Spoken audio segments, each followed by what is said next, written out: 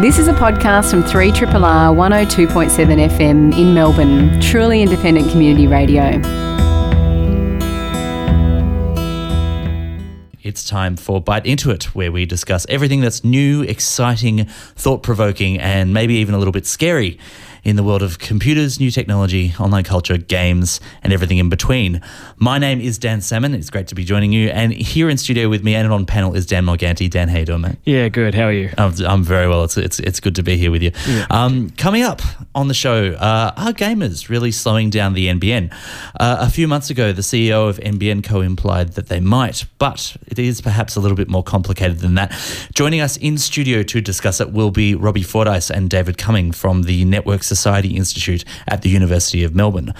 But before we do that, let's start, as we always do, with the latest news. Dan, there's a bit of worrying stuff going on in the world of data privacy, I believe. Yeah, absolutely. Well, the Australian government has released a draft bill called the Assistance and Access Bill that involves compelling device manufacturers and telcos to give backdoor access to their devices. So it was originally conceived for government agencies to access criminals' data, but the bill gives government agencies, and it doesn't say which government agencies, sweeping powers to really view anyone's encrypted information. Now we're talking. I suppose it's a continuation, I guess, of a trend that we've seen over the last few years, particularly, in the wake of, the Snowden affair and all the stuff that the US security and UK security organizations have been tapping into data, and, various backlashes from the big players, your Google and Facebook and all that kind of stuff. Yeah, absolutely. Having initially kind of bought into it and giving all of our data away, they're now trying to get us back on side. It's good to see that Digital Rights Watch are on the case. They are kind of fighting for our digital rights, as they often do. We've had the team from Digital Rights Watching a few times over the last few years talking about the implications of what's going on. But I think this is one of the first times that we've seen legislation, or not one of the first times, but the latest time we've seen legislation that's Australian specific that is actually going to affect us. Yeah, well, the good news is it's also just a draft bill. So there's a period of consultation. So if you head to the Digital Rights Watch website, they are taking submissions for people to oppose the bill. So if you go to digitalrightswatch.org.au and they'll give you a link to the website. The submission, the submission, and they've got a message all pre-prepared for you, so you just have to copy and paste or hit absolutely enter. Or you can be a bit creative and come up with your own ideas. You've got until September 10, so I believe that's next I want to say Sunday, this coming Sunday. 5 days. 5 days from now. But yeah, if it's something that's kind of concerning you, it's well worth having your voice. Right? Absolutely, it concerns everyone. One thing that is somewhat concerning, but in a different way, I suppose, it's a few weeks ago we saw Apple become the first company that's worth $1 trillion, which is an unfathomable. Thanks, mate. Yeah, that's a good one. Amount of money. Hot on the heels of Apple doing that, it's now Amazon's turn. Now, earlier today, Amazon.com, obviously, I think we all know what Amazon does in terms of selling stuff to us. They've hit a value of $1 trillion on the New York Stock Exchange. But they did promptly drop back below $1 trillion by the end of trading. But I think it's fair to say that they'll probably get up there. It blows my mind that there is that's greater than the GDP of a lot of countries. Oh, absolutely. And I mean, for whatever reason, good or bad, it just, I don't know, that amount of money makes me uncomfortable. Oh, for anyone to have, with all that money comes a lot of power. And although we were just talking about Apple and Google protecting our privacy and not giving in to the government, they've got tremendous power. Absolutely. To swing in the halls of politics. So. This is it. And, they can do a lot of the things that they can just do what they like. It is interesting, of that $1 trillion, I think it's 180 billion of that, it belongs to Jeff Bezos himself, which is just, again, it's ridiculous. But I mean, it's interesting because we'll see a lot of these tech companies are actually being hauled before the US Congress at the moment to testify about their data breaches and the way that they've been treating their customers. So it'll be interesting to see what goes on there. Yeah, for sure. Speaking of big companies, one of the biggest, Microsoft. Yep. They finally added Skype call recording to their famous video call app. Yeah. Now, this is something that I've noticed using Skype that it doesn't exist, but I've never noticed that I've needed it in order for it. Well, I have seen, like on YouTube and things like that, interviews done over Skype. Yeah. So I imagine it's some third-party software that they had to use to record on Skype. It'll make life a lot more easier for us being able to do Skype interviews with people overseas and then broadcasting them. Yeah, absolutely. But I'll be interested to see exactly how useful it is as a tool. Because, a lot of people, like in my day job, we do use Skype for Business quite a bit. And it'll be, I wonder whether recording it will actually be something that is worth doing, I guess, keeping track of what's said in meetings, I guess. If you're taking the minutes, it might be useful. But I don't know. Does it actually, here's one thing. Will it tell you that the other person is recording you if you are using Skype? Yeah, it does do that? Yeah, it sends a banner to the other person, the person on the other line, so there's no surprises that no one's going to say something that they would rather not say on TV or video. Okay. Well, that fills me with a little bit more confidence, I suppose. Yeah. Yeah. We did touch on Apple just before. Yes. They've joined an illustrious group. And that is the illustrious group of companies that run self-driving cars that have had crashes. Earlier in the year, we've seen Tesla. Unfortunately, a person passed away in a crash in one of the Tesla self-driving cars. And I think Uber have been trying this. They're testing flying drones and all kinds of stuff to move people around. But Apple was testing a car that was called. Oh, hold on, I've lost the article here. But it was a modified Lexus that it was driving, and it was entering onto an expressway in the US and hit another car. Luckily, no one was injured, owing to the fact that one of the cars didn't have anyone in it. But also, luckily, the person in the other car was not injured. And it's just inevitable with things like this. I don't know. It seems to be one of these things where we're just going to keep seeing this, and it's either going to become normalized to the point where people don't care anymore, or it's just going to keep heightening people's anxiety about it to the point where it will never become adopted at a wholesale level. Yeah. I don't know. How do you feel about it? Well, I would like to see it in perfect conditions, see the data between human crashes and self-driving car crashes, but we'll never be able to get that data fully with it if it's not fully embraced. I guess not. Well, I suppose if you put it that way, when you think about it, we might not be reporting. I mean, we obviously don't report on every car crash that happens in the world every day. We don't hear about all of those. We might hear about ones that are in our region or ones that are particularly terrible, but with the autonomous self-driving car being such a new thing, every time one crashes, we're hearing about it. So we're hearing just under the microscope at the moment. So so maybe it isn't all doom and gloom. So yeah, compared to like human error, I would say that this kind of thing is probably far less than what you'd expect in like just regular people driving. But just because it's so new and everyone's so keeping a keen eye on it, it's it's always going to be reported on any small slip up or anything. This is true. One thing, and I'm channeling Warren here with my segues. One thing that will help you not slip up in the future is a new clock that has been developed by scientists in Adelaide. The Institute for Photonics and Advanced Sensing in Adelaide, in conjunction with Cryolock, have for the past 20 years been working on a clock that they now say it is so accurate it will not lose time for 40 million years. That's precision engineering. That is precision engineering right now. Now, I was in the UK recently, and I went to the Greenwich Observatory, which has a big kind of thing about the history of time, and not the history of time, but the history of clocks and the history of measuring time. And it was fascinating to see, coming from, pendulums and how to kind of make pendulum clocks work on ships and all this kind of stuff. Is that called horology or something like that? I believe that could be the word. Yeah, I don't know. You've plucked that one out of the air, so I'm going to believe you. I'm going to believe you. But this particular clock is 1,000 times more precise than any other commercial system currently available. It ticks 10 billion times a second. That's So that's 30 billion times since I last spoke. Yeah.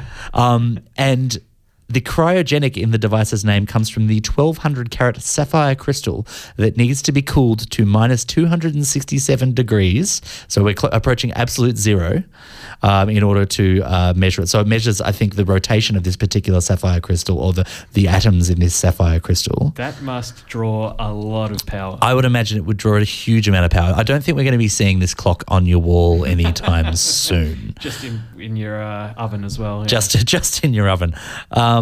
Is gaming clogging up our broadband? Now, you may remember a few months ago now, I believe CEO, possibly just the head of the NBN Co, Bill Morrow, told a parliamentary inquiry that gamers are predominantly responsible for slowing down fixed wireless speeds on the NBN network.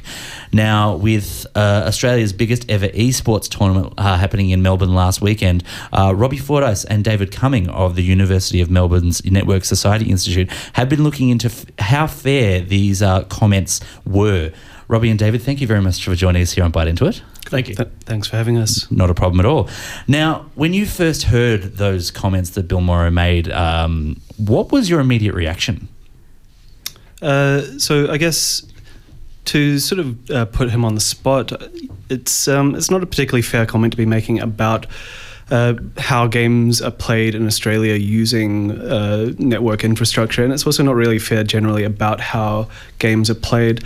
I guess it would be perhaps unfair to sort of fix the entire claim to him, because he did try to backpedal it almost immediately after saying it. But I think there's sort of a political demand going on there on his side of the equation to try and sort of push the problems of the national broadband network onto sort of isolated groups that are maybe already kind of unpopular. Is this also a fair assumption of the word gamer? Because it says gamers are taking up the broadband, but not all games involve network play. So absolutely, I think that's a really good point, Dan. So gaming, a lot of people refer to themselves as gamers, but I don't necessarily, there's a lot of people that also play games without thinking of themselves as gamers as well. So a lot of people who maybe they play Candy Crush on the phone on the way onto work, or maybe people who play Pokemon Go around the city. Maybe they don't necessarily think about themselves as being gamers, but they're part and parcel of the broad spectrum of Australia that likes to play games around the place. I think more broadly, though, there's a sort of specific idea that people have in mind when they think about gamers, potentially people that are into things like live streaming, esports, competitive gaming, and so on. So, and do you think that's a fair characterization? Because obviously there are other uses for NBN that are tying up perhaps the data that we're using. Like, are gamers really that big a proportion of what's being used? Okay, so obviously it changes from game to game. If you're going to be playing a card game over the internet, it's not going to be demanding that much of the resources sort of allocated to you. If you're playing something that maybe like a first-person shooter or some sort of game where you're fighting against friends in real time, that might demand a little bit more of the internet infrastructure's sort of capacities. But I don't know if that's really even all that much, because if you look to I think personally my perspective on the use of gamers by Bill Morrow in this instance is sort of around the fact that he's able to isolate maybe a specific group that we maybe associate with high internet usage. But actually what I see as being the real responsibility for these sort of increased demands on the NBN is actually like the fairly predictable rise in the use of Netflix and a sort of associated streaming services like Stan or Presto,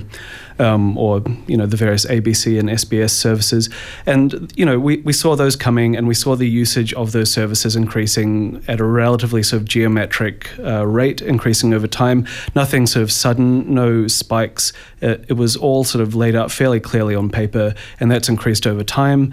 And the NBN has not been able to sort of accommodate for that increased use of the infrastructure, I think. And so when we're talking about sort of the streaming services compared to gamers, and you touched on it earlier, Bill Morrow perhaps was thinking of a particular kind of gamer. That's a stereotype? really, isn't it? Like it's just bashing on, this kind of idea that there's a bloke in his mum's basement kind of thing. Yep. Or, like I think it's partly about the gaming. I think it's partly about this idea of someone, who's got their, quad-core, super-cooled computer system that's downloading pirated torrents all the time and streaming pornography and playing games and doing everything simultaneously. And we all know a guy like that. Yeah, and putting these like simultaneous demands on the infrastructure. But I think that's just sort of using a crude stereotype to try and push responsibility off NBN Co for actually being able to manage like actually a super predictable change in Australia's internet infrastructure usage. Also, do you think it's his place to really say, like, although he didn't specifically give direction as to how you should use the internet, it's kind of implying that if people used certain things less, it'd be beneficial to everyone. Is it really his place to be saying how people should be using the infrastructure? Yeah, the point of an internet service isn't just about creating sort of commercial opportunities for a limited number of actors in the system. It's about creating some sort of social infrastructure that we can use as well. Like the internet, it's not like we switch off the internet at 5 p.m. and then switch it back on when we all get to work at 9 a.m. if we have jobs fortunate to run to those times. Like it's a service that runs 24/7, and we have many different uses for it, which include sort of social and cultural uses that aren't just about trying to make money for limited segments of Australia. I think this is where South Korea in particular had like a lot of quite sensible maneuvering around this, because when they created or invested in their internet infrastructure back in the early 2000s, they actually created government portfolios which are about encouraging like cultural use of the internet, which included the creation of an esports portfolio in there as well. And, we're following on from that idea, I believe in the same parliamentary inquiry that Bill Murray was in, there was perhaps flagged that they might use mechanisms to regulate how people use the NBN in peak times, perhaps. What would you say? That it sounds almost like an attack on net neutrality. Yeah, I mean, I've said it before, but basically the idea of implementing net neutrality sort of requires us to have a sort of already semi-neutral infrastructure, not the sort of patchwork system that we have at the moment. You can see with the loss of network neutrality in the States at the moment, you can see people making claims that there's throttling of services like Netflix, right? They're not going after gaming users, they're throttling people who are watching television at home through perfectly legitimate channels. And I mean, we might imagine that something like attacks on network neutrality might be implemented in Australia if someone did want to try and undermine the use of the internet by particular groups, but what that looks like, I don't know. And also, just before you mentioned the esports tournament, the Electronic Sports League, is that correct? Yep. I think that's something David's pretty well positioned to talk about. So, David, you were involved with that on the weekend, is that right? Yes, I did go to it. Cool. And so, what was your experience there? So it was a very unique kind of esports tournament, specifically in an Australian context. So in the past few years or so, we've actually seen a increase in international and local interest in esports tournaments within Australia, and we've mainly seen these sort of spectator-only events. This has been the case since last year. There was two big ones last year, the Overwatch World Cup and the Intel Extreme Masters in Sydney, and they were very much a you go there to watch sort of deal. Whereas this one is very much more so a expo sort of experience. Of course, there was the big flagship event. On the first day, it was the Overwatch Contenders. On the second day, it was the Oceanic Pro League.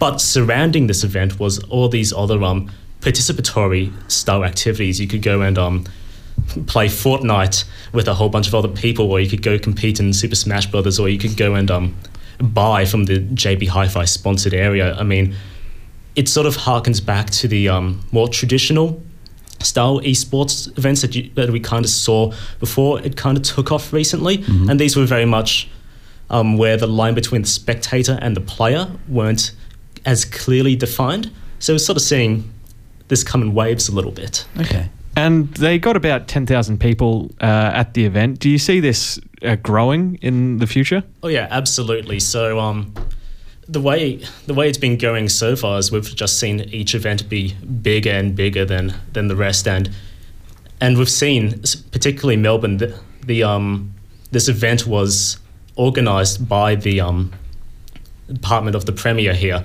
along with the ESL, the Electronic Sports League, which is a big international esports organisation, and they've pledged to hold the Melbourne Esports Open every year up until I think it's 2020 or something like that. So that's great stuff. Do you think that, I mean, we've been talking about the NBN and its kind of restrictions, I suppose. With that in mind, how confident are you that Australia has a future as a esports destination, or at least involving itself in the international community? Yeah. So with the rollout of the NBN, and assuming that it gets going and it's as good as they sort of in fits and starts, everyone. This is placing a lot of it sort of relies a lot on the NBN actually being good, but if it can be rolled out in a way that is to the extent of, as they say, then it's going to make Australia a much more attractive esports destination, and this is because traditionally Australia's been very much isolated from the rest of the esporting world, both geographically and also due to our just awful internet connection. So this creates high latency, high ping, which makes it really hard for Australians to compete internationally. It creates milliseconds or even seconds worth of delay from their inputs. So that puts us at a disadvantage when you're playing against the Americans or the Europeans. It's amazing how much just a few milliseconds of ping can really affect your play and decision making and things like that. Yeah, and it's honestly really held us back. But with good luck and this NBN, we may see this change, and we're starting to see some interest from international organisations, as we've seen on the past weekend, anyways. Cool. And so, Robbie, bring you back into it. How confident are you that the NBN will be able to kind of deliver on the things that they've been telling us they're going to be delivering for the last 10 years with the current state of play? Okay, so my assessment would be that the NBN in its current state, or in its current trajectory, we're going to end up getting something that's in 3-5 years' time, when it actually gets completed, assuming that actually happens in a sort of neat packaged up way, it's not going to be an NBN that's going to be at a world standard broadband network. It's going to be something kind of equivalent to what a number of other countries would have had in the middle of this decade. So I think my expectation is that in the future, basically there will have to be a second wave, start from scratch, recreation of a broadband system for Australia, because the current thing doesn't look like it's going to end up being what we really need to operate as a sort of networked nation, right? So my estimations are that if we get something that's sort of appropriate for esports, maybe we'll have something semi-passable in a few years' time, but there'll be new games coming out, new technologies, new demands, and so we'll have to deal with having a new national broadband network created into the future. What about the monopoly that the NBN Co has on the actual creating the infrastructure? Because I understand that TPG has started rolling out their own fibre, and they've got to sell it wholesale to NBN or some other thing like that. Do you see other companies just taking it upon themselves to build their own infrastructure? Yeah, look, that's not out of the question. I think if we look to the way that network infrastructure in places like the United States and New Zealand have operated in the past, it's often been with this idea that you can create commercial incentives to private companies to create their own infrastructure, and Google has been doing that across the board in the United States. I think whether that's going to be like a solution to Australia's problems, I wouldn't be quite so optimistic about it. It's a big country, as they say. So, yeah, that doesn't to me sound like a solution in the near future, but good on them for giving it a shot, I guess. So you guys are researching, obviously, the relationship between NBN and games. Where do you think your research is going to take you next? Look, we have no idea. We're just sort of trying to scope things out for the future. I think David's been doing a lot of interview-based work, and maybe he has some further ideas. Yeah, a lot of my research sort of follows why people are interested in esports, and so far we've seen a lot about the sort of events at physical locations, so at stadiums or even at places like bars even. And we sort of know that there's a lot of people in Australia who watch esports. I mean, there's clearly an audience here. But we don't really know a great deal about how people watch esports. It's kind of just assumed that it's a activity indulged by basement dwellers, you know? So it's sort of like a guy in front of his computer, antisocial. But in reality, it's very much likely more of a social experience based on what I've seen so far. And so I guess what we need to look at next is how people are watching esports, particularly in domestic environments. Sure. So with something like Twitch, like the website Twitch is, Do you see a future where esports in Australia are as high profile as traditional physical sports?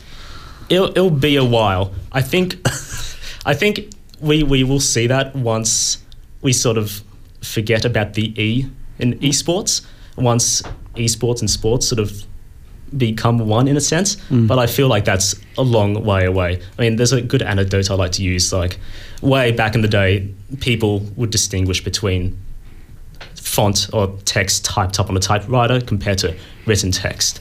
But nowadays, it's just text, right? There's no difference. So I think once we see that in esports and sports, that's when we're going to really see super big esports stars. But we do have esports stars here. It's just not on the same level. And I suppose you're comparing it to countries like South Korea, where it is almost a national pastime now. Yeah, absolutely. It's happened in other places. There's no reason I suppose it couldn't happen here. Yeah. Robbie Fordyce and David Cumming of the University of Melbourne's Network Society Institute. It's been really interesting hearing your take on how the NBN is going to affect gamers and all of us in general. Thanks a heap for joining us this evening. Yep. Thanks for having us. Now, Dan, I've been reading an article last week, and I'm not normally a New York Post reader, but it's an article that I found there that's kind of been echoing a lot of sentiment that we've seen lately following Elon Musk. Now, as we're possibly most of us are aware, he's been in a bit of Twitter spat with some people in Thailand relating to the 13 young soccer players who were stuck in the cave in July of this year. He accused via Twitter one of the people who was saving or who was involved with the rescue of being a pedophile, which is something that you don't necessarily accuse someone of doing lightly. It seems like it's kind of highlighted something that I've noticed a lot, particularly with regard to Elon Musk, but as opposed to a similar extent when he was alive, Steve Jobs, where there is this kind of, I suppose, hero worship of these kind of tech geniuses.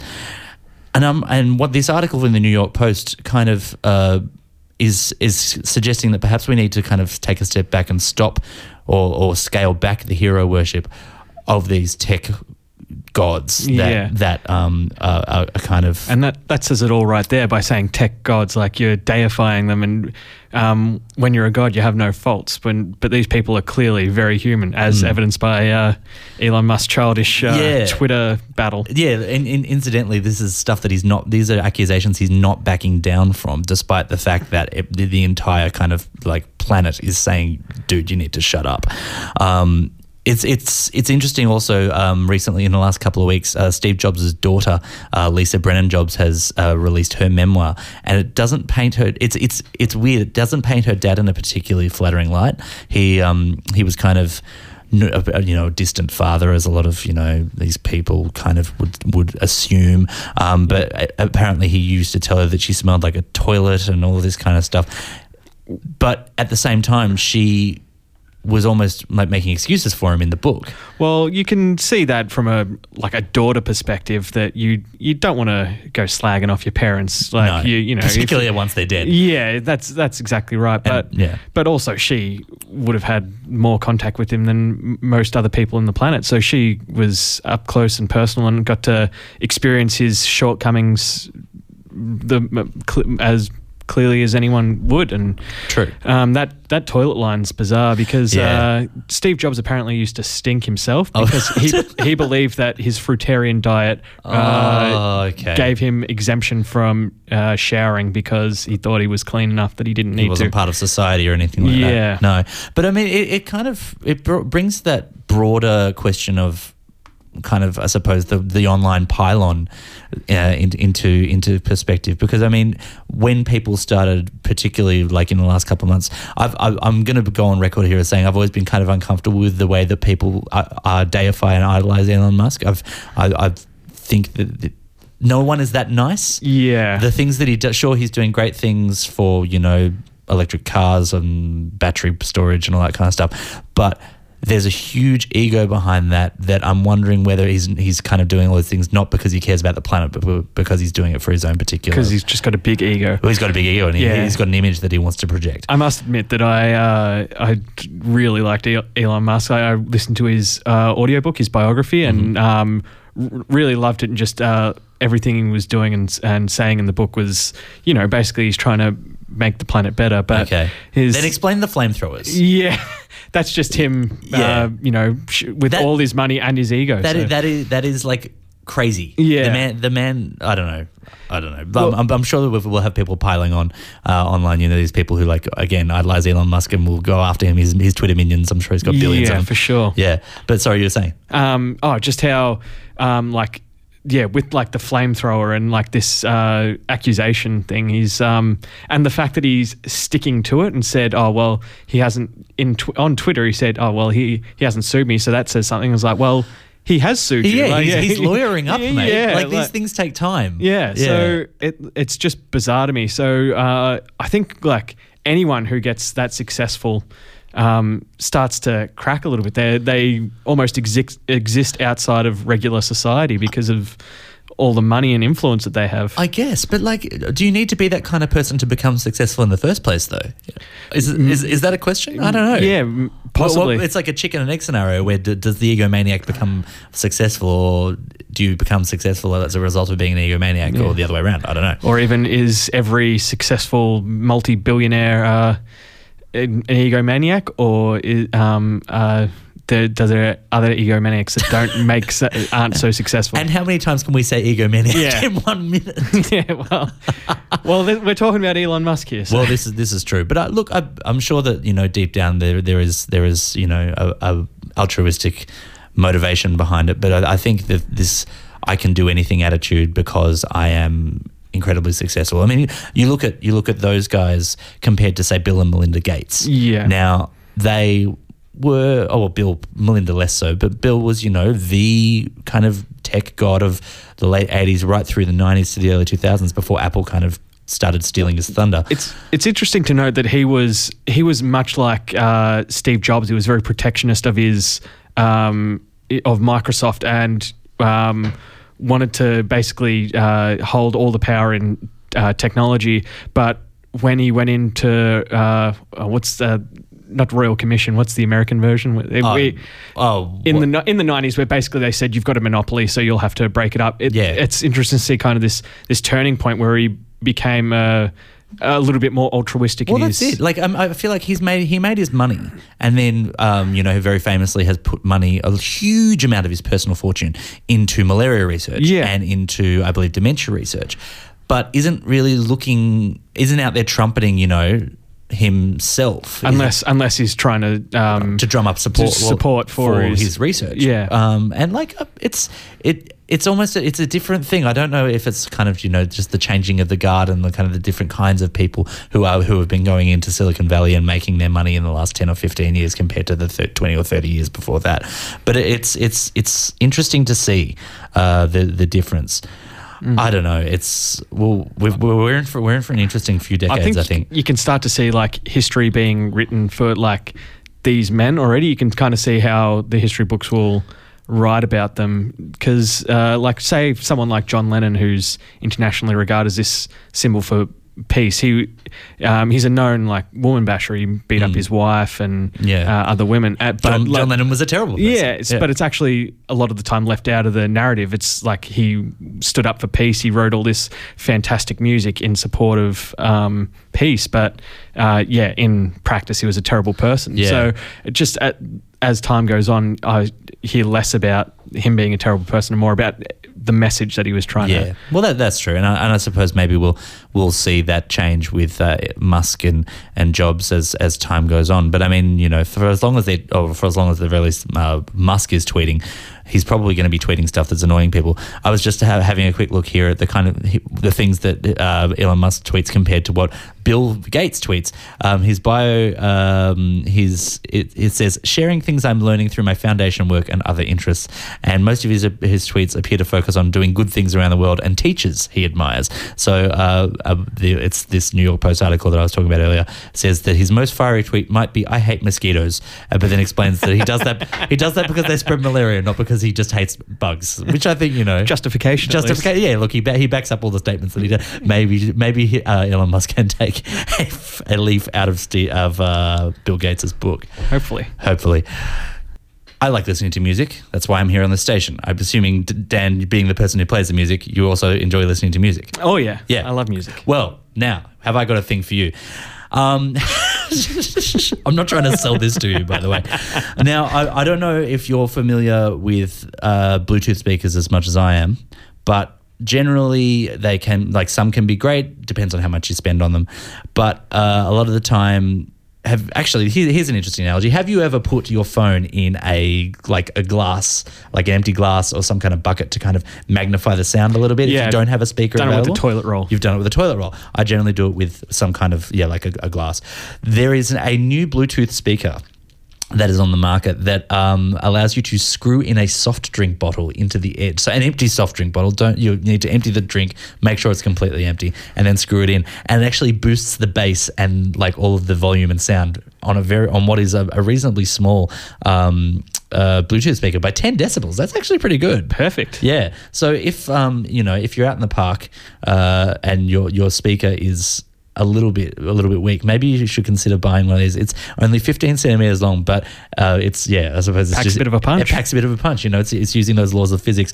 I'd be interested in seeing, because the picture that they've used is of one of those, and I'm not going to mention the company, but it's a very famous soft drink company that has a very distinctive looking bottle, and it kind of Passiona. Yeah, that one. But it just makes you think, in terms of the way that the sound is traveling within the bottle, because obviously the acoustics of the bottle and the different shapes, it sounds like it might be messed up. I don't know. Yeah, well, any profile of any bottle will change the sound somewhat. But maybe they've specifically engineered it to do sound good on anything. Yeah, look, I don't think they thought that far ahead, to be perfectly honest. I reckon that might actually be a bit of a crock, a can of crock, perhaps. But yeah, no, that could be good fun. I don't know. Absolutely. Now, Dan, you've got some sad news? Yeah, very sad news. One of my favourite ever consoles, mine too. Yes, has finally their service is ending for them. The PlayStation 2 has finally ended their run as a console that can be serviced by Sony in Japan. Yeah, so that's actually, very sad, because I remember the PlayStation 2 was released in early 2000. It was 2000. My brother got one for his birthday, and it was annoying because I'd asked for one for my birthday for 2 months previously, but I didn't get it, and it was just because my brother. Oh wow! Well, no, my brother's birthday came just after tax time, so there was money to be spent. Oh, I see. But that's all right. I don't hold a grudge, because I played the PlayStation more than he did. It is sad. I've spent many hours playing Guitar Hero 2. On a PS2. I actually have an old PS2 lying around somewhere. I was more of a Guitar Hero 3 kind of person. Which one was Legends of Rock? I could not tell you, but I know that Freebird by Leonard Skinner was on Guitar Hero 3, and we played that. That was the last song. We smashed that. I got a perfect score on, what was it? There was 3s and 7s by Queens of the Stone Age. Yeah. And Helicopter by Block Party. I think I aced that one. Yeah, I also aced, what was it? Cherub Rock by Smashing Pumpkins. This is now making me really sad. Yeah, now we can't play these games anymore, or we can, but if the console breaks, it can't be fixed. It's done. Yeah, you'll have to buy a new one. Yeah, well, I mean, that was always I suppose their shtick. But I think good on Sony for supporting the PS2 for as long as they did. Well, up until the Wii, it was the most popular console of all time. It sold 120 million units or Absolutely. something like that. And they only stopped making games for it 3 or 4 years ago. Yeah. Pro Evo, did you say? Yeah, Pro Evo Soccer was the last game that they made in 2014. It's unbelievable that it was still going. it is a sad day. So pour out your controllers for the demise or demise, depending on where you're from, of the PlayStation 2. Yes, it's a sad day. We have an event or / opportunity that you might be interested in taking advantage of. Startup Victoria are running Pitch for a Spot, which is an event / competition with a prize of 12 months free rent at the creativecubes.co co-working space in Richmond and Hawthorn for the best pitch for your startup. So there are 20 spots up for grabs, so 10 at the Richmond location and 10 at the Hawthorn. So if you've got a startup idea that you think has a bit of legs and you need some space to develop it with some like-minded people and get some support from Startup Victoria, it's worthwhile getting along and getting the pitch, because you could get 12 months free rent at these co-working spaces. Good deal. A great deal, absolutely. Free anything is always a good deal. Guys, thank you very much for joining us this evening. It's been great having you on board here with Byte. Dan, thanks for being in the studio with me. Dan, thanks for being in the studio with me. Absolutely. And we would also very much like to thank Robbie Fordyce and David Cumming for joining us in studio. We have been Byte Into It. We'll be back next Wednesday evening. Coming up next is Anthony Carew with the International Pop Underground. Stick around for that. This has been a podcast from 3RRR 102.7 FM in Melbourne. Truly independent community radio. Want to hear more? Check out our website at rrr.org.au.